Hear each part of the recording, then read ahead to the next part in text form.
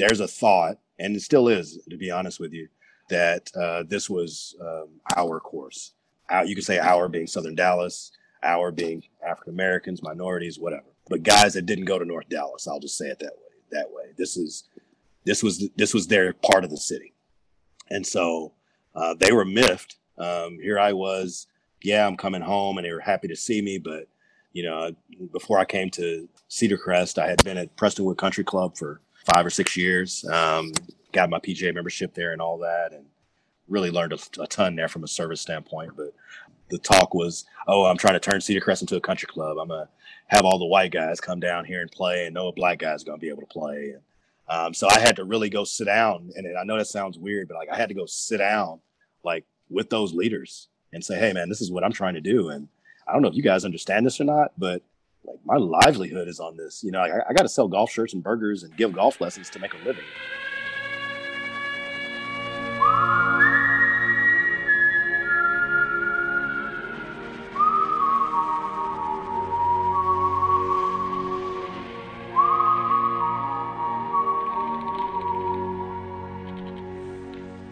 How's everything going today? Everything's going great. Just ripping and running. It's 81 degrees in December. That's crazy. Approaching that anyway. And the seniors are out in full force starting this morning at 7 a.m. So it's been a busy day. Can't hold them back. No, you don't even try. You will lose. I guess, when is it usually cool down then? From year to year, obviously it's different. Most of the time the barometer is Thanksgiving. So, there's at least a change in weather. Typically this time the high is 50, 55, and that's a good day. What we'll see this weekend, for example, highs on this weekend is 52, 54. 81 is unheard of in December. That probably means our winter isn't really coming until after the new year. And it'll probably be late in February before it actually converts to spring. So I think we're about 6 weeks behind. Is this kind of the same thing that happened last year, though, too? Last year was okay. It was okay. We had a little bit of a frostbite, though. Right. I remember getting some ice and snow and things like that. I can't remember if it was December or January, though, to be honest with you. And then when did you guys have the big freeze? Wasn't that February? Yeah, so that was end of January into February, and we were flooded on the first floor overnight, and it flooded the first floor, and we started out the spring with that's crazy because it seems like it was so long ago, and it was this year. But we had this whole project, man. We basically had to take the inside of the building down to the frames, put up new sheetrock everywhere, and flooring and carpet and fixtures, and it's crazy. I know. I was there the second week of March. Yeah, that's right. I think the golf shop was somewhat done, but I remember the little grill area. There was still work going on in there, and then in the hallway and everything. But God, hopefully nothing like that this winter. That was a project that I wasn't prepared for, and freak storm, right? Yeah, I turned into a project manager. So on top of everything else that I was doing, I became a project manager, which was interesting. Ira, tell the people a little bit about yourself.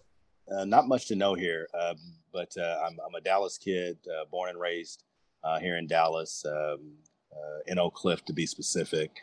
A lot of North Dallas sites might call that South Dallas now, but I was raised in the Oak Cliff area, went to Carter High School, grew up about 3 miles from Cedar Crest Golf Course, and just grew up playing my junior golf there. My mom was a golfer, played in a ladies group, and I played golf with her whenever she wasn't playing with them. And I guess I was one of her first golf partners.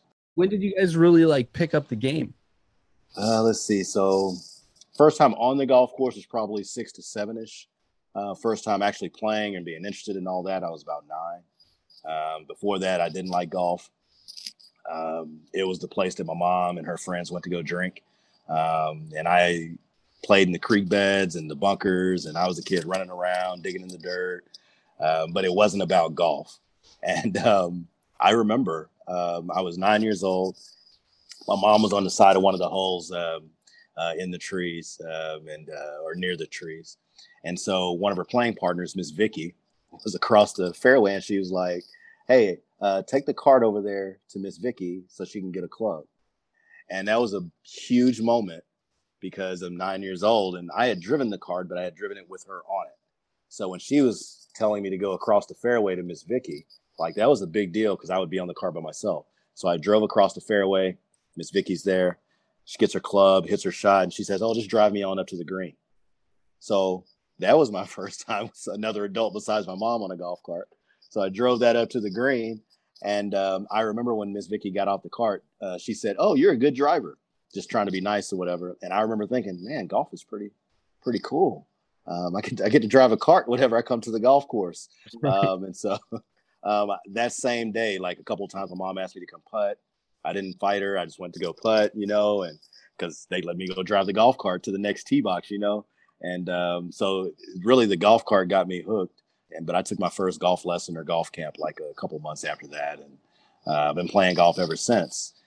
Played all the way through high school. Had a small partial scholarship offer for college for golf, but went to school on a music scholarship.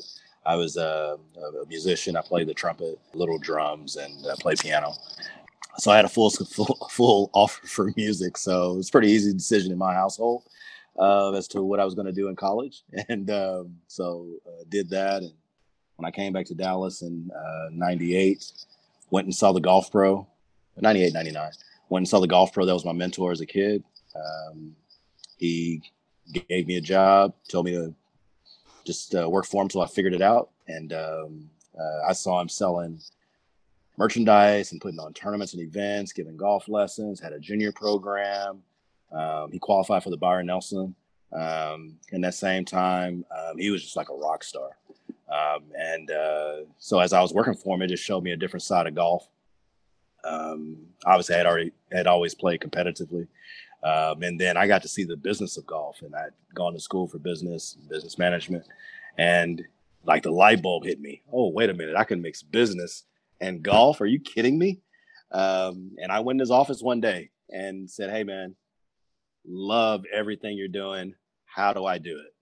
So he told me about what I needed to do to become a PGA member, what type of certifications I need to try to get to educate myself. Told me about it was important for me to have credit, good credit, because I didn't come from money. So if I ever had my own golf course or opportunity to get a golf course, he's like, you can't have poor credit. And so he just mentored me through the whole thing. And within 3 years, I was basically running his day-to-day operation, and he was just playing golf and teaching. And so I got a master's education in just entrepreneurship, to be honest with you. And got my PGA membership a few years after that. Still without any thought of, man, maybe I'll get my own course one day or anything like that. I just thought I'd go run a club for somebody. Lo and behold, City of Dallas had a golf course available, and I bid against 21 other golf pros, and our team won. So I've been here since 2008, and it's been a heck of a ride trying to transform Cedar Crest and even bringing Cedar Crest to what it is currently, to even have thoughts and ideas and visions of taking Cedar Crest to the place that we're on our way to now. So it started back playing golf with my mom, and what Cedar Crest was back then. Not even a 2-story clubhouse that was here. It was like a little 1-story shack, probably about 12 to 1,500 square feet. All the gambling and everything that happened as a kid. And to see Cedar Crest come to here, man, it's a really personal story for me, a journey for me. And I never thought that I'd come here to be the golf pro. Never thought that I'd be helping kids like myself. And just nothing I never even imagined. So I feel very fortunate and lucky to be doing it because I love it so much. So even on the tough days, it doesn't seem like work. So going back to the beginning, what was Cedar Crest? Cedar Crest at that time was like the gambling spot for the greater part of Dallas. I don't know what kind of show this is, but it was the black course. It was the course in the hood. The neighborhood around Cedar Crest, as you might be aware, the neighborhood was not nice in the 80s and 90s. In all honesty, though, in the 50s, 60s, and first half of the 70s, it was actually a thriving community and neighborhood. A lot of home ownership, teachers, principals, nurses, educators, administrators, middle class Black families, a good part of the city they could settle in. Where'd the breakdown happen? Into the 70s, going into the 80s, drugs was a big issue in the African-American community. It hit, I would say, Oak Cliff and Southern Dallas pretty darn hard, to be honest with you. And it's interesting, too. It's tied to to that, but it's also tied to white flight a little bit.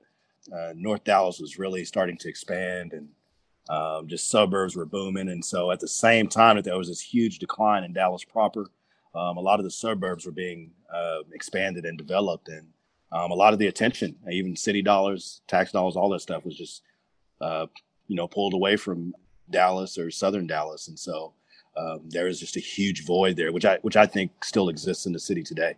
If you look at lower end economic populations and, there's a middle, and then you look at the high end, there's a huge chasm in the middle. And there's a lot of poverty in Dallas when you get south of 30. And so the drugs and all that stuff happening late 70s, early 80s, and then suburbs and a lot of people moving out of Dallas contributed to just like a wasteland. That's why you don't have a grocery store within, I don't even know, 3.5 miles of this neighborhood, 4 miles, 5 miles of this neighborhood. No banks, hardly anything like that. So just economically, very desert type of feeling. And so not very much here. But Cedar Crest has always been kind of that light on the hill, if I could describe it that way. People would always come here, hear about the golf course, notice Cedar Crest has great bones, rich history. It was just kind of the place you just didn't want to get caught, after 4:30, 5:30 p.m. But a lot of that's since changed. But that was the kind of place that Cedar Crest was. Tremendously deep and rich history. And why I asked about Cedar Crest is because Cedar Crest and the golf course we're talking about hosted a PGA Championship in 1927.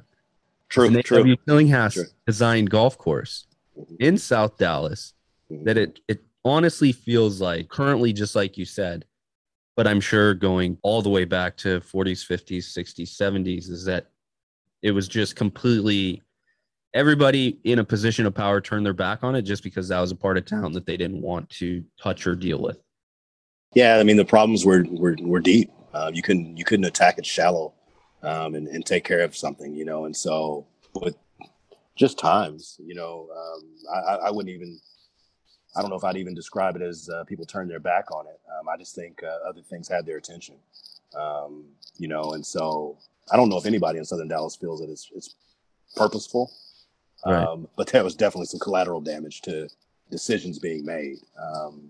And when you start talking about trying to, because I've talked to some guys or some people, and they say, why didn't the residents here, the community here, that was the perfect time for them to step up and, take control of the neighborhood or get some ownership and things like that. And it sounds great in theory, but, if you don't come from means and you can't borrow money, you can't open a business. You can't hire people. And so it could become a dire situation, but that's very much in the past though. But what that was the Cedar Crest that I grew up with. How much has changed from the course, the area that you grew up with to now? I think it's still in the process of changing. Community is changing a lot now over the last 5 to 6 years. A little bit of gentrification, but also just a lot of professionals and young professionals moving to Dallas and looking for urban areas. And, you walk into Southern Dallas and a lot of people come and they just see all the opportunity now. It's almost like they see everything that they should have saw in 1984 and 85. Yeah. And so it's like, oh man, what a great piece of a corner lot, or well, what a great little house. And we could just renovate that and, stay there and then, flip it or something like that. And so those types of things are happening. Banks are doing business in Southern Dallas again. Dallas has expanded so much and so many people are coming here that has almost forced everyone in the city to look at themselves, and so, how much further north can you go? You're already in Oklahoma. So you almost have to look in the mirror and figure out, what am I doing with that back room over there? I haven't done anything in that back room in quite some time. Or what are we doing in the backyard? Oh man, wow, look at that. We got to fix this landscaping. And, it's that same type of effect, and city leaders and community leaders are really looking at it through that lens now. And a lot of good conversations and ideas, and smart people are partnering to really trying to effectively make this a better city. And for the first time in my life, to be all quite honest with you, it's white and black guys working together to make it for a better city. And I don't know if I can remember a time that's ever been the case. Everyone really cares about doing something good, about leaving something good, after we're gone. And so people are thinking bigger and not as small-minded, even as it was a couple of decades ago. So that, in my perspective, from my perspective, is really good. It's great. Has it been welcomed by the community? In some aspects, when you're dealing with young people, yes. There are some situations where, you have business development and guys that want to make money. You can't just come into a community or a neighborhood and tell everybody what they need. In all honesty, even if it's what they need, it just doesn't work that way. And so you have to collaborate and communicate properly, hopefully accept input, and work together. And if this community was going anywhere in North Dallas, it would have to work that way. And anyone coming from North Dallas coming this way, I think, has to view it the same way, too. You have to treat it with the proper integrity, because I don't think anybody in Southern Dallas is asking anyone to do anything for them. And it'd be one thing if you were asking, hey, come do something for me. I need your help. That's a great point. I think what people are looking for is assistance, but they're not asking it to be done for them. They want to be a part of it. You have 35 and 40-year-olds now that have great middle-class jobs, want to take care of their families, more than happy to have a 1,500 square foot house with a yard, and their kid can get on the bus and go to school. And I know that sounds really simple, but to be able to do that on this side of town and be safe and walk to the park and not being attacked by dogs is a huge thing. I'd like to think that the golf course has a lot to do with that. I'd like to think that a lot of the community partners that we've began to work with are a part of that as well. Cedar Crest has such good bones. The undulation and slope of the golf course is not man-made. It's not forced. Back in 1918, 1919, when they were looking for places to build golf courses, they were looking for premium lots of land. Yeah. They weren't looking for floodplains. They weren't looking for lake bottoms, none of that stuff. And so they chose this property specifically because of the terrain. And Oak Cliff has rolling hills all the way through it. And so you mentioned a little bit of this earlier. So the history with Cedar Crest is unbelievable. So yes, it was redesigned by A.W. Tillinghast. The original designer was Sid Cooper, who was the first golf pro here. And his son was Harry Lighthorse Cooper, who won 2 Masters, 10 PGA Tour events. He's in the World Golf Hall of Fame. That has never been a part of Cedar Crest storytelling ever. I just discovered this over the last year. But that's Lighthorse Harry Cooper. He was Sid Cooper's son, and actually the first person to hold Cedar Crest Club Championship. Cedar Crest lowest score, and he held it at 1468, to tell you how good of a player he was. But we also had the 1926 Dallas Open, which was the first major event here. And the Dallas Open actually went so well, that's how the PGA Championship was held here in 27. And the Dallas Open is the preemptive event that turned into the Byron Nelson. Right. And so McDonald Smith won the Dallas Open in 26. He's won 27 PGA Tour titles. He's in the World Golf Hall of Fame. Walter Hagen won the PGA Championship, won his 5th PGA Championship, only player with 5, his 4th in a row here at Cedar Crest. Quick story about the PGA Championship. Not sure if you've heard this story. And so part of that history, Hagen is down to Joe Ternessa in a quarterfinal match, basically about to be eliminated. I'm sure PGA Championship at that time was match play. Yep. So he's 5 down, going into hole 13. He's taking his practice swings and sun shining in his eyes, and he can't see. Kid walks over to him and says, Mr. Hagen, would you like my cap? And so Hagen never wore a hat. He had this jet black hair. He combed back, slicked it back, and always ran his fingers through it. It was just his thing, And but he's a showman, so he puts the hat on his head, just kind of sits it on top of his head, swings, and when he swings, hits it to about 15 feet, makes the putt, makes birdie, flips the guy, ends up winning the match, comes back the next day and wins the championship. The kid that came out to watch him and offered him the hat was Byron Nelson. Byron Nelson was in Dallas because he was coming to see his favorite golfer. Walter Hagen is Tiger Woods at that time. He's Rory McIlroy of that time, right? And so he's here just to see his favorite golfer, and lo and behold, his favorite golfer ends up wearing his hat and ends up winning the PGA Championship. That's part of our history. Happened right here on hole 13. We had the UGA championship here in 1954. That's the United Golf Association. I'm sure you're aware of the Caucasian clause with the PGA Tour. Didn't get dismantled until 61. And so Charlie Sifford broke the color barrier for golf. He's the Jackie Robinson of golf. And so he played the UGA championship was the U.S. Open for the Negro Tour, the Negro Leagues, if you will. That was their major. Charlie Sifford won 5, but he won the 54 UGA championship here at Cedar Crest. And he's in the World Golf Hall of Fame. So you got Charlie Sifford, Walter Hagen, A.W. Tillinghast, McDonald Smith, just all of these stories tied into the history. I could add to that the best golfer on the planet from 1935 to 1940, Walter Goodall, caddied here at Cedar Crest all the way through the 20s, learned how to play here at Cedar Crest.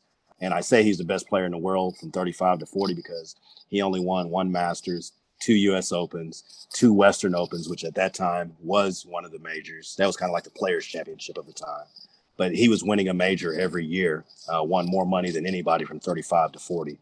And he's in the World Golf Hall of Fame. So you have this history, this rich history at Cedar Crest that no one knows about, that we have to do a better job of leveraging and sharing. But that's all part of our bones here. If Cedar Crest was in North Oak Cliff or any other part of the Metroplex, Cedar Crest would be held in such regard that I believe that there would be other championships that would have been held at Cedar Crest over the past 30 years, 40 years. But there's never been a reason to come to Southern Dallas until now. And I think so from the UGA event, you said in the 50s, correct? Yeah, 54. Post that, where does the history take the course? Is that where you kind of start I would say, down a different path of? Yeah, so you had a lot of African-American families moving into this area, definitely after World War II. And so when you start looking at the mid-50s going into the 60s, you're talking about established neighborhoods. And so other parts of the city are starting to grow. And then once that generation, becomes seniors, which is really midway through the 60s into the early 70s, that's really when you start to see this part of the city start to transform. And so 54 is a little bit before that. I'd say maybe 8 to 12 years prior to the true decline. But Cedar Crest is a public course at that point. The city is no longer Cedar Crest Country Club. The Sholkoff family is a Jewish family that owned the property, never really recovered from the Great Depression. City ends up buying the course. When the city bought the course, like they did things like cover a lot of the bunkers because you're dealing with maintenance and things like that. Public golfer didn't need all that, or at least at that time anyway. And so they were just trying to figure out the best and most efficient way to cut the grass, keep the course mown. And it really became a muni. And so great bones, yes, but a muni nonetheless. And so it really operated that way, I would say, until its first renovation in 2001. It was just a run-of-the-mill golf course, The new clubhouses here didn't get here until 2005, so. That's crazy. It's still the same building back from the 50s? It was the original clubhouse. That was a 2-story white stone, Austin Stone clubhouse, burned down in the 40s. And so when the city replaced the building, they didn't put that building back up.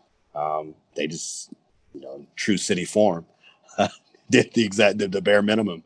And you had this 12 to 1,500 square foot shack that had a golf shop and a grill, like inside this space. And like you didn't hang out in the clubhouse at the Cedar Crest that I grew up at. You sit down and ate a hot dog or a burger and went back out on the course. Not much of anything that was inviting inside. It's interesting. Just really fell off the map. It doesn't take long though. If you don't have events, you don't have activity, you don't have tournaments coming to your place, even in corporate fundraising events. It doesn't take very long. You add gambling to that, and Cedar Crest was so known for gambling, dude, that like when caddies came in town during the Nelson and during the Colonial, if your player didn't make the cut, like all the caddies knew, go to Cedar Crest. They just go gamble for the weekend, And so your guy missed a cut on Friday, Saturday morning. They'd show up. Caddies would show up at the golf course. A lot more black caddies on the tour at that time, and like could follow a group out here playing for 5,000 a hole, or occasionally a pro would come out. There's plenty of stories of Raymond Floyd coming over to Cedar Crest to gamble in the hustle. It's just Jim Thorpe, his brother Chuck Thorpe, who was a better golfer than he was. He's crazy though. Just old guys on the putting green, gambling for quarters. Like everybody gambled. Like you couldn't get on the putting green and just putt, So it was just a different place. Obviously, that was still there from the stories you said of growing up there, but when you got back here in 2008, was that still the vibe that the course had? A little bit. It was definitely still the course in the hood. It's a lot of crazy stuff going on. A lot of gambling here. Guys are playing dominoes in the grill, shooting dice outside the clubhouse doors, drinking in the parking lot, urinating in the parking lot. Man, I remember going home one night talking to my wife, and I was like, what the hell have I done? Like, I knew we needed work, but oh my God. Everyone had something simple. Everyone had keys to golf carts. So their cart. Cedar Crest hadn't had a golf pro for 2 years when I got here. City canceled the contract of the previous golf pro. And so basically the city went to all the city rec centers and pulled like supervisors from the rec center. And they're like, hey, you're going to go run this golf course.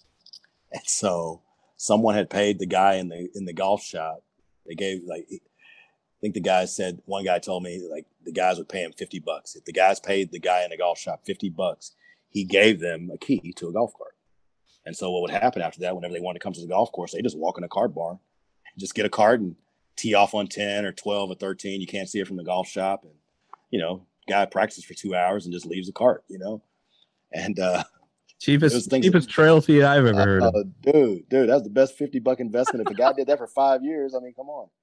Man, when I got here, just really had to clean all that up.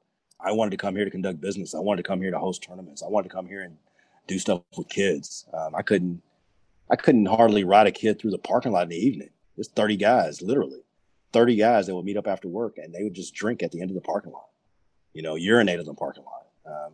I called the police on the guys one time. I was so pissed. It's probably the maddest I've been since I've been here. I was giving a lesson to a little girl, and if you've been to Cedar Crest, you see our practice area over at the end of the parking lot.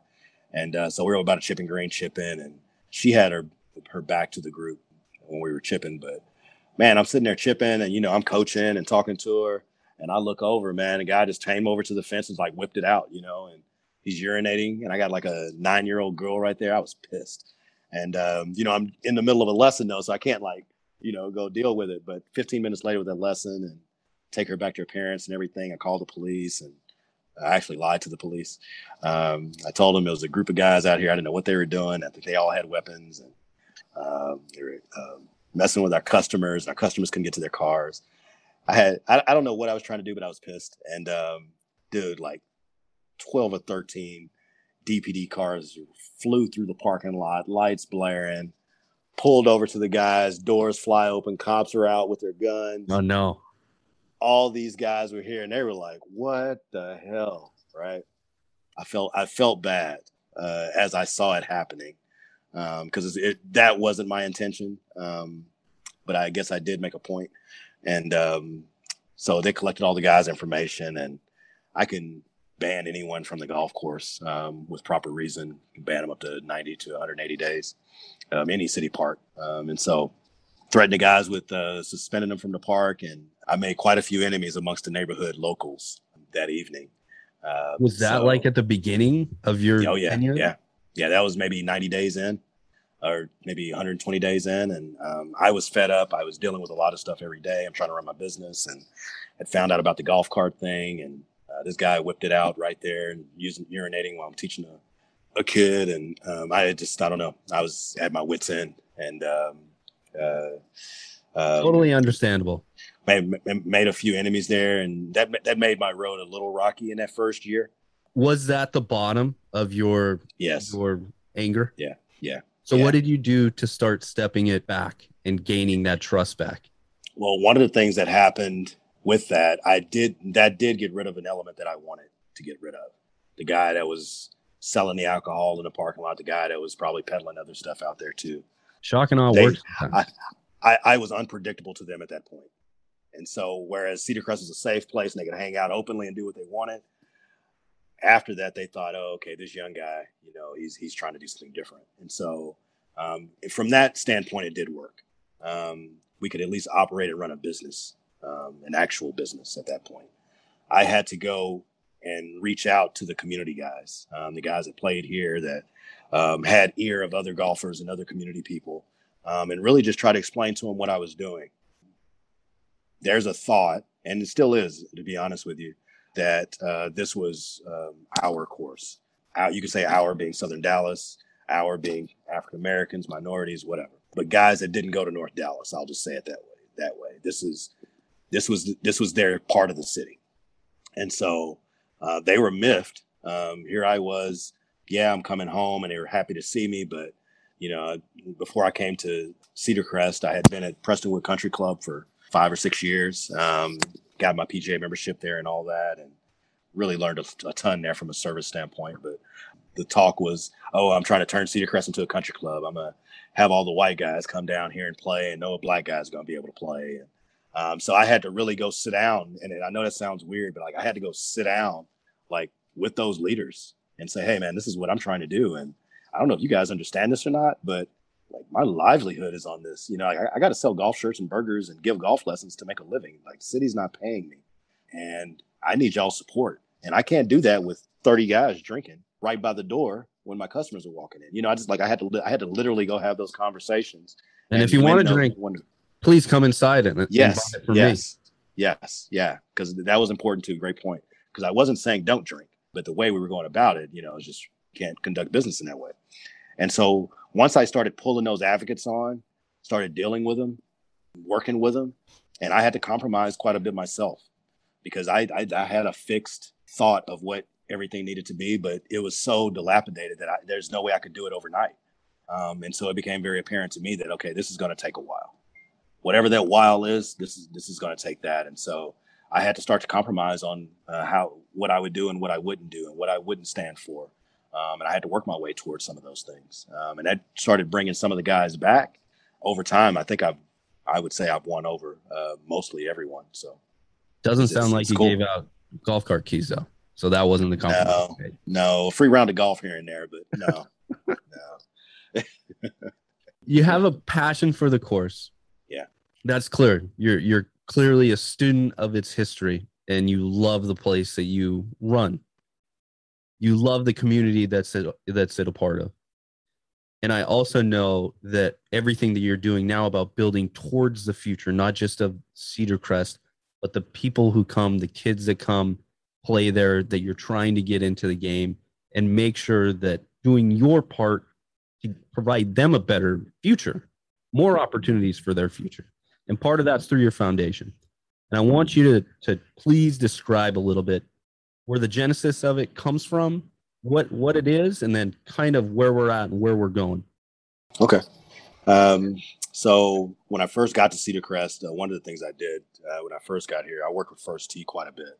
And it was a really easy thing to do, in all honesty, because they had established relationships in the community. They had already been working with schools, already had a relationship with principals and things like that. And so from a community junior golf standpoint, they were a great tool for me to use when I got here and allowed me to be able to focus on some other things. But that changed. The development of Trinity Forest happened. And I think everyone knows that First Tee got a brand new home site out there at no charge, completely free to them. What I think most people don't know is that that home site was supposed to be at Cedar Crest. So when First Tee came to Dallas, it was one of the only chapters that didn't have a home site. So First Tee operated at numerous golf courses, but never had a home. And so the idea and the agreement with the city of Dallas was that they would do this for a number of years until they created enough capital or do enough fundraising to build their home. And it was supposed to be next to the driving range on Cedar Crest, kind of a view corridor on Illinois. You'd be able to look in and see the golf course and see this First Tee facility. Well, when Trinity Forest came along and they got this new offer, well, they decided to change their plans and move there, which completely makes sense. But it also means that they canceled their programming in Southern Dallas. And so the only programming they do in Southern Dallas is at Trinity Forest for those kids that can get to Trinity Forest. And so what happened immediately once they canceled programming, it left a vacuum. There was a number of kids that basically didn't have access to the golf course anymore. And so I always had a golf academy. I always worked with kids, but obviously everyone can't afford that. And that's where the First Tee came in for me. If you came to me and you couldn't afford it, I'd say, oh, you need to join our First Tee program. I'd make sure you got golf clubs, get lessons, all that stuff. Well, with that gone, that was out of the way. And so I had to figure out a way to be able to help those kids. And so I've always wanted to have an active junior golf program. I've always had thoughts of having a nonprofit, but I never had the reason to. I don't know if I was compelled to. And so to start the foundation, I almost feel like I was made to do it. There was no way I could look these kids in the face and not give them some type of solution to be able to help them. And so started talking to a few of my mentors and advocates, and was letting them know that, hey, I really need to do something. I got about 50 kids that can't afford golf instruction. They need golf clubs. They need golf equipment. So the foundation was born. They led me to an attorney. I wanted to start out with 3 pillars, and those 3 pillars were to provide golf instruction and access to the golf course, provide tournament entry fees for kids that showed themselves proficient. I wanted to provide jobs because one of the things that I noticed when I came was that you had all these teenagers that didn't really have many options. Like they couldn't even just walk to the grocery store and become a bagger. And they need ways to make money.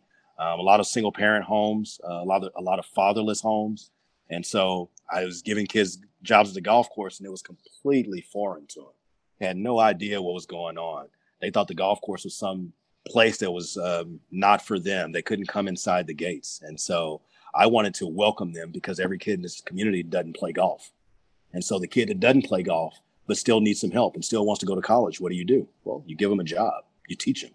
And so I wanted to create internships, create jobs through internships. So that was the second way I could help a kid. And a kid that wanted to go to college, I wanted to be able to give that kid a scholarship. So I could get a kid in a program at 7 or 8, could give them their first job at 15 or 16, which immediately affected the economics of their house, by the way. And then if they worked really hard and wanted to go to college, I could give them a scholarship.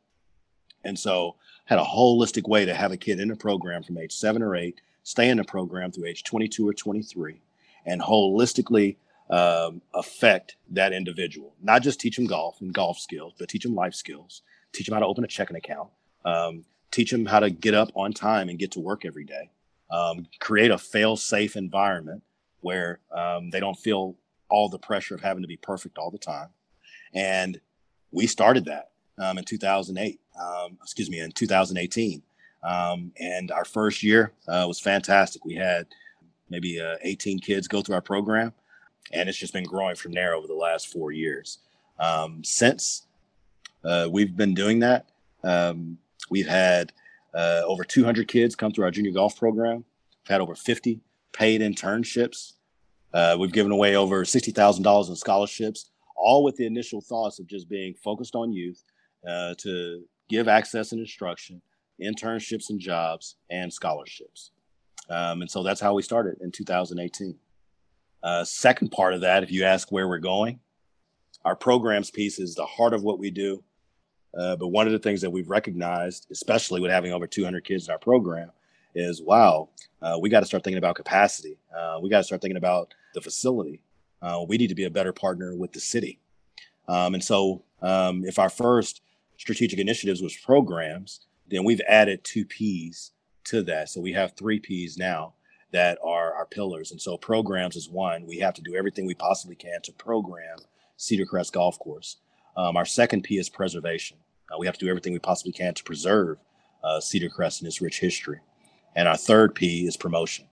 We have to promote and share our stories and hopefully win over advocates and supporters so that we can do more that affects all 3 of those pillars: the programs, preservation, and promotion. And so where we're going is our next step of our journey and involvement is to preserve the golf course in a much better way, making improvements. And so one of the ways that we plan to do that is through recognizing some of the history I shared with you before. I started a capital campaign this year to put a statue on the golf course. I wanted to put a statue of Charlie Sifford. I thought it'd be great just on Saturday mornings walking by with our kids to be able to show them that, introduce a golfer to them other than Tiger Woods, to let them know what real possibilities might be before them if they work hard. So I wanted to raise $100,000 for this statue, and it was going to be like a garden and have some other stuff around it. And our capital campaign this year has been ultra successful. Currently, we're sitting at about 400,000, obviously well above what my initial thoughts were. And so that allows us to do it bigger and better. And so now we want to put up a statue of not only Charlie Sifford, but we want to put up a statue of Walter Hagen as well.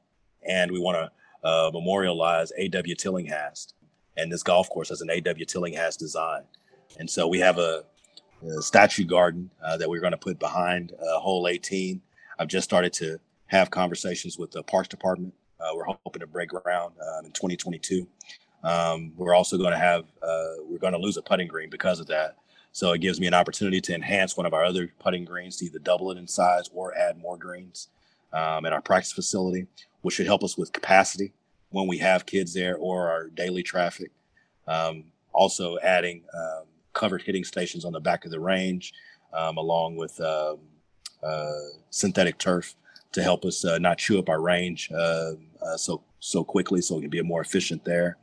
And the thought is, and maybe this will kind of be a good parallel or analogy, if you're a college basketball coach or football coach and you want to go recruit, like, I don't care how good of a coach you are, if you don't have the facilities, like that kid's not coming to sign with you.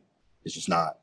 He's going to go to Texas or A&M or whatever. And so, if we really are going to get to the point where we're affecting 500 kids a year, 1,000 kids a year, we have to have the type of facility that can deliver that, help us to deliver that. It has to complement what we're doing. And so that's where the preservation piece of this comes in. And we're raising funds to preserve the golf course and preserve the history. It's to make this facility better for the people that we're trying to help, people in this community and the youth of the community. Third part of that, promotion.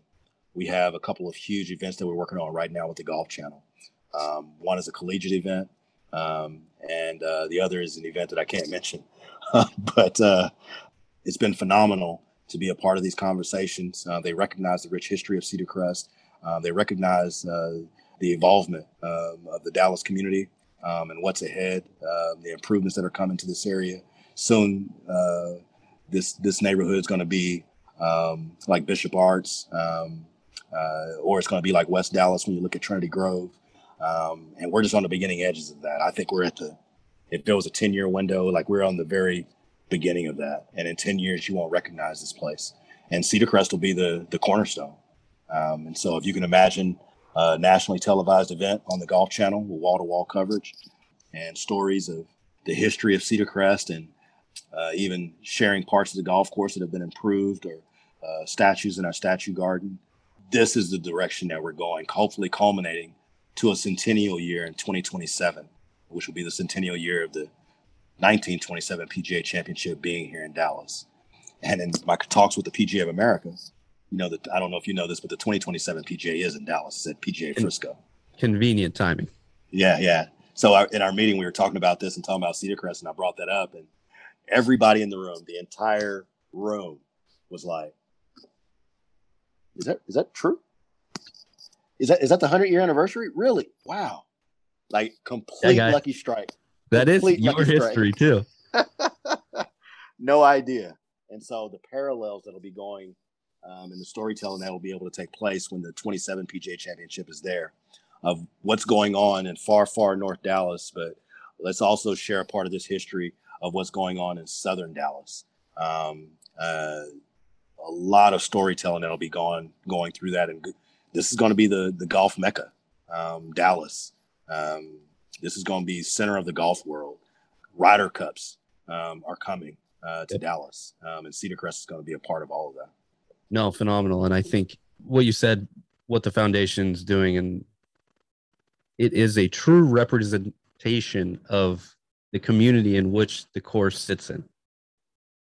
And I think for a lot of other places that have tried to do similar things, whether it's First Tee or some other organization, there's always like a bar for entry for a lot of kids.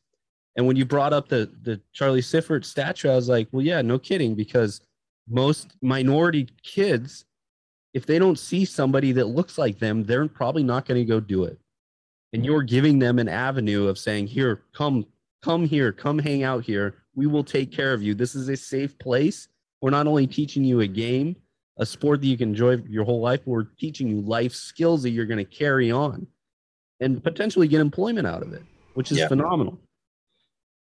I think my question for you then is that at other places, and this isn't just a IM Foundation or Cedar Crest question, but really you've received many awards from the North Texas PGA chapter. You're very well recognized within your field.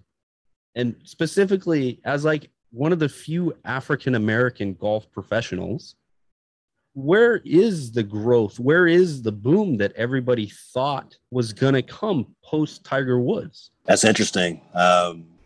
So there has been a very positive wave in the golf space based on what Tiger did starting back in 1996. Part of the wave that you would expect to see, I think, is the perspective has to be adjusted.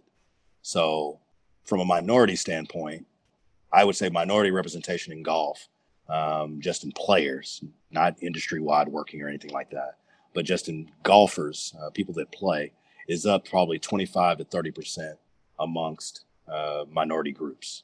Okay. Now, there might not be that wave that you anticipated, that tidal wave, because honestly, before that, the numbers were dismal. So if there was some thought that, oh, golf is going to be so diverse and with immediate impacts. Yeah, like, every other person you see is going to be some marginalized group. And that's just not the case. If there's 100 PGA members now that are African American, well, before 97, there were 5. If there were, I don't know, 30 million golfers in the country, before Tiger Woods, 29 million, of them, were Caucasian. And so there's a wave there, but not a wave from a standpoint of, man, this is really going to be different. I think it's a longer walk than that. Golf has purposely in its history, always been exclusive and proud of it. Never has this industry ever focused on being inclusive until really the last 3 to 4 years. And this is a sport that's been around since the 1600s. Like, this sport was built for the elites. And so to think that there would be some huge shift in just 25 years from a sport that in a lot of ways now is still elitist. I'll give you a quick example. I'm sorry for these long-winded answers, but I love talking about this stuff. Please, I enjoy it. So I can talk to people now, boardrooms, average golfer in my golf shop, and they can think, oh, golf is so much more progressive. Golf is so much more inclusive. So you and I can go to the tee box right now, and my wife can come play with us. Your wife can come play with us. And the guys behind us will see our wives with us, and they'll amongst themselves say, oh, shit, are we playing behind the ladies? Yeah. Oh, God, I hope they don't slow the course down. Good Lord, God, I got to be out of here. They're going to take all day. Like, it's one of the most sexist sports on the planet, right? Same thing happens with minority groups, things like that. And so that's still acceptable is the only point, the point that I'm making. If you and I were in a group talking about ladies in another group and how slow they are, that's acceptable today. It's 2021, dude, about to be 2022, and that's acceptable, right? So there's not any form of equal thought, equal perspective when you're dealing with golf just yet. Golf is more open. Golf is more inviting. Golf is working on being more inclusive. Everybody I talk to about diversity and inclusion, I try to immediately let them know, stop focusing on diversity. Stop it, please. This has nothing to do with the diversity. We're all different. We're all different, but we're the same. So the fact that D&I even starts with diversity speaks to the group that initially thought of it and focused on the difference rather than being on the inclusive nature. Yeah, white people. And so, I didn't say that, but that's what I was leaning towards. Yes, yeah. And so if you were coming to my house for a dinner party, one of the first things I would want to know is, hey, what are you interested in? What do you eat? What don't you eat? What do you drink? Like, I'm very interested in that. And to be able to operate and have no clue what's important to marginalized groups, no clue of what's attractive to them. We have to learn all those things. And honestly, that takes time. And that's what's been learned over these last 25 years, which is why golf is now saying, you know what? We need to be more inclusive. We don't have any managers in our industry that are African American, that are Mexican American, Indian American, just any hyphenated American. Like, it's just not the case, you know? And so the fact that it's being addressed finally, the fact that it's finally guys maybe in my position that are able to somewhat hold people accountable based on what they are saying that they want to do and what they want to try to be, allows for golf to continue to grow. In all honesty, that's why golf was losing golfers for so many years, because even amongst white people, like, golf was elitist. You know, like, don't wear your hat backwards. Don't wear your shirt tail out. Do you have the right socks on? Like, it's ridiculous to be that traditional, and you can't be that conservative and grow. You can't be that conservative and still and want no measure of change and think that you're going to be a part of any dynamic moving forward on this planet. It just doesn't work that way. Hard. Thank you for answering my question. I hope I did. You did. And it's like, you know, I'm going to ask questions because honestly, it's coming from I hope you understand, it's coming from a good spot of like, learn and trying to understand and see what I can do to make a difference, to make change. You know, Dallas has such a rich golf history, and we discussed it a lot. And we talk about like golf being basically there's pillars, and I think it's highlighted a little bit specifically in the Dallas golf scene, is that you have some uber high end private country clubs with so much money behind them, to include all male clubs still. Oh yeah, and proud of it. Very proud of it. To the bottom end of it, but you also have phenomenal role models, both at PGA Tour superstars, Jordan Spieth. We could go down the line back 10, 20, 30, 40, 50 years of major championship winners that have come from Dallas. Is that a representative of Dallas itself? Or is that just a representative of what the game of golf in Dallas is like? Is it that separate? Because it seems like there's not a lot of middle ground really there. I absolutely think it's that separate. Yes. Dallas as a city, as a whole, is separate in that way, but golf as an industry is separate in that way too. It's very, again, exclusive. There's just certain places, you know. America's a great place, dude, and it's one of the best places on the planet, hands down. I don't think you'll get anybody to argue that. And I know most of the country is Christian, but I just got to tell you, we have some deep scars and injuries that we hopefully can heal one day.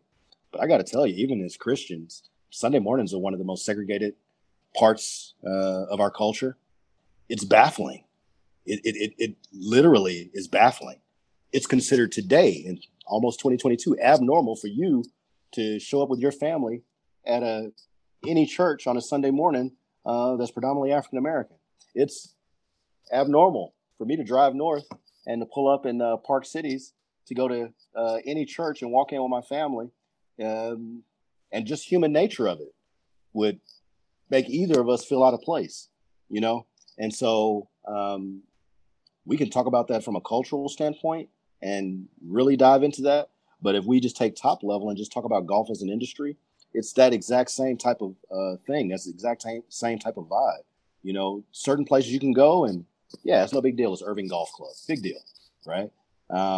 But, you know, if you walk into Four Seasons the wrong way, or you show up and can't get past the guard at Dallas National or Trinity Forest, you know, and I just picked two places in Oak Cliff, you know, right. You know, you're in the wrong place, and it's like, hey, no, you don't belong here. And so when you operate in that way, you know, you really have to be purposeful in how you include others and how you invite others. You know, there has to be an invitation there. You have to be purposeful about it. Even if you're going to be an all males club, you can be an all males club. Okay, that's your right. We get that. But hopefully there's invitations there, you know, to create opportunities, to be something different, and to not just staunchly be held in that same mold, in that same box forever. You know, it's unfortunate that it's been acceptable all these years, and I'm hoping that we as people have evolved enough that we will no longer stand for that. That's no longer acceptable for human nature, and so I'm hoping that we've grown and can get past it. Going back to what you said, I think in the beginning is that, specifically in the last 3 to 4 years, you do see things changing, that things are evolving, and some of those, boundaries are starting to come down a little bit and loosen and make it so it's more inviting. And I think that's, the hope that everybody has moving forward. You have a lot going on. You have a ton on your plate, not only running a golf course, running a foundation, but what keeps you going? Because it seems like a lot. I know you have really good help around you, but when you're also like, the lead trainer, you're trying to mold all these young minds to be the next you. So you have staff, you have help, but at the same time, you're really doing it walking hand in hand with them. Yeah, unfortunately, yeah, it started that way, and even with some of the things that are coming up, I'll have to get some lieutenants to really help me with some of this stuff. I really foresee in my immediate future that I probably won't be able to teach anymore. My career has just kind of evolved.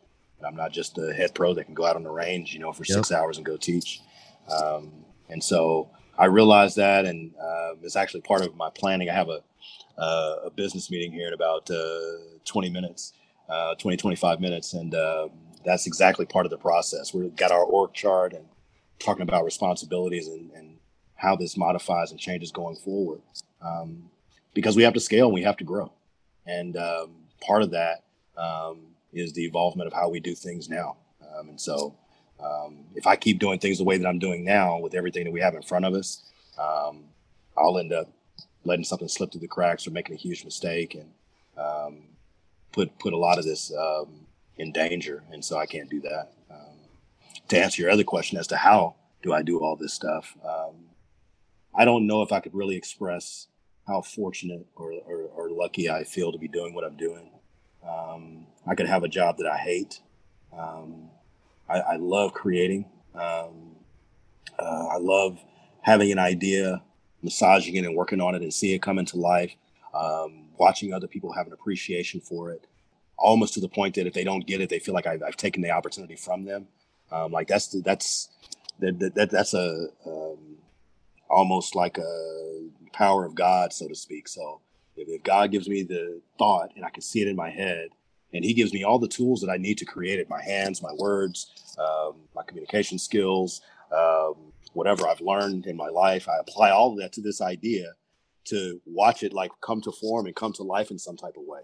And to hand that off to somebody else and watch them play with it and it continues to grow and form, like there's nothing else better than that. And so I could do that with a golf tournament. I could do that with a kids program. I could do that with so many different things. And so to be able to have the opportunity to get up and do that is very exciting to me. I like the idea of teaching one day, the next day being a tournament coordinator, the next day being a merchandiser, the next day being a fundraiser, the next day being a golfer. Like literally my job can be different over the span of 2 weeks. And it's all centered around golf. All of it for me is golf promotion. So I can promote Cedar Crest. I can promote golf history. I can promote the PGA or the NTPGA. I can promote our kids programs. I could promote anything in and around golf that I think is going to help us and all of us to be able to move in the same direction. And so when I'm doing that, like I tell my wife, hey, listen, if my day starts at 6, I guarantee you my day will end at 6. It's 12 hours and I'm going to try to go everything I can in those 12 hours. But I love it. I love it. I'm a steward. I'm not going to be a Cedar Crest forever. The city of Dallas owns the golf course, owns the land. I'm just providing the service. So I'm only here for a period of time. And I recognize that. Even with the foundation, I've created something with this foundation that's way bigger than me. The board is going to take this thing and run with it. Hopefully after I decide to do something else, I hope to still be on it. But, it's something way bigger than me. And so the fact that I could be on it and leave it, and it continues to help people for years or decades after I'm done with it, like, yeah, man, like that's what you want to create.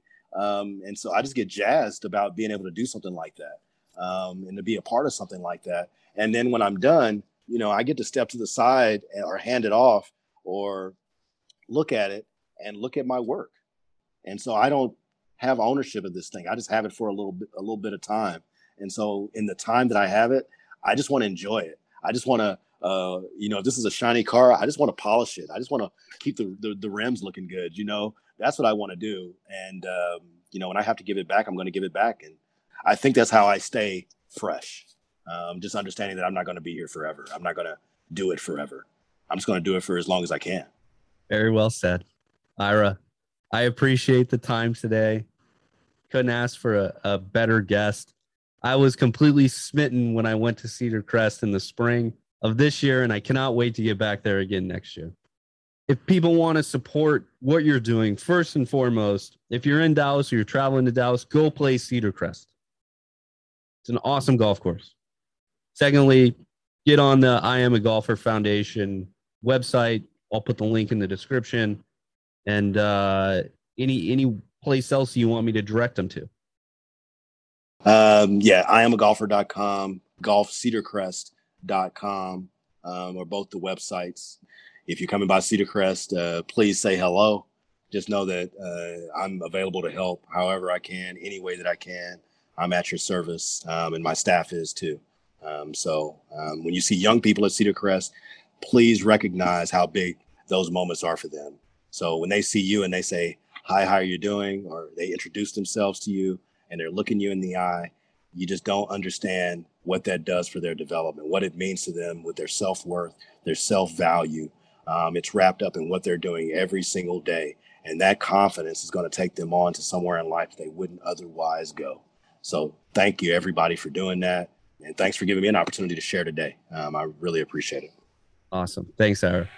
All right. Talk to you soon.